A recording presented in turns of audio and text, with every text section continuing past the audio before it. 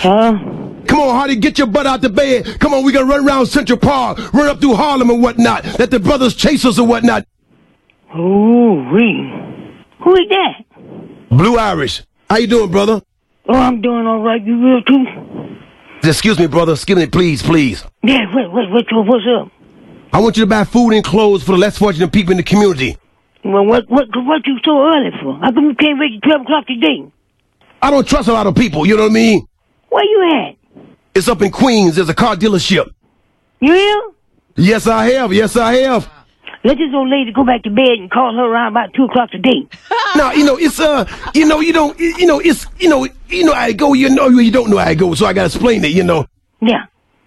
Explain. Are you in Harlem? Where are you? Are you in Mississippi? Where are you? No, I'm in Sweetport.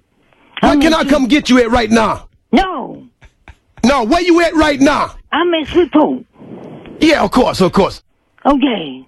Let the old lady go back to bed and call her around about 9 or 10 o'clock today. We need time to solve the problem. No. Let me go back to bed because I'm about 95 years old. You calling an old lady that need her sleep.